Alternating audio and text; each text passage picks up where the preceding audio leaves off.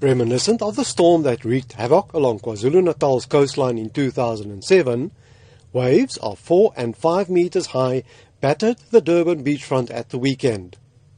The South African Weather Service says this time around it was a combination of rough seas in the wake of a cyclone over Madagascar and springtide.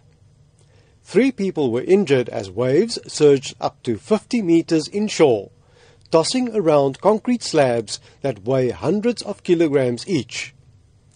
Head of eThekwini Municipality's Parks Department, Timbinkosi Nobo, has expressed his concern that such rough seas are becoming more frequent, more powerful, and with less warning. The extent of the damage now, it was quite scary. Even now when you look around, the damage on the infrastructure is quite extensive.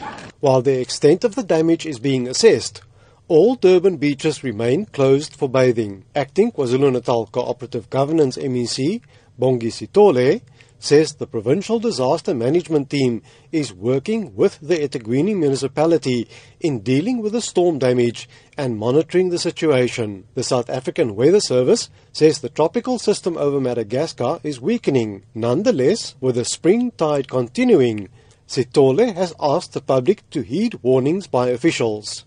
But what is important now, whilst we are assessing the situation and we are also monitoring the situation, is to say that eThekwini is on board, the disaster unit is on board, and is making all the efforts to ensure that no person is injured or get hurt. Restaurant owner Yasin Amot has recounted the frightful experience of him and some clients being swept off their feet inside his restaurant. The level of the water was above knee height.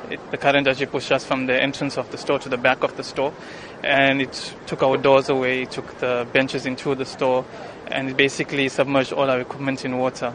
On Monday morning, scores of Durbanites flocked to the beachfront to look at the damage. This is what some of them had to say. I think within a half an hour, 1 hour, I think the whole damage and devastation took place. It was so quick and so fast, very unexpected, but you couldn't see, the signs before that, really. And after all the hard work they do down here with the sandbags and reclaiming the dunes, you can't believe it how the sea moves these concrete blocks. I'm Dries Liebenberg in Durban.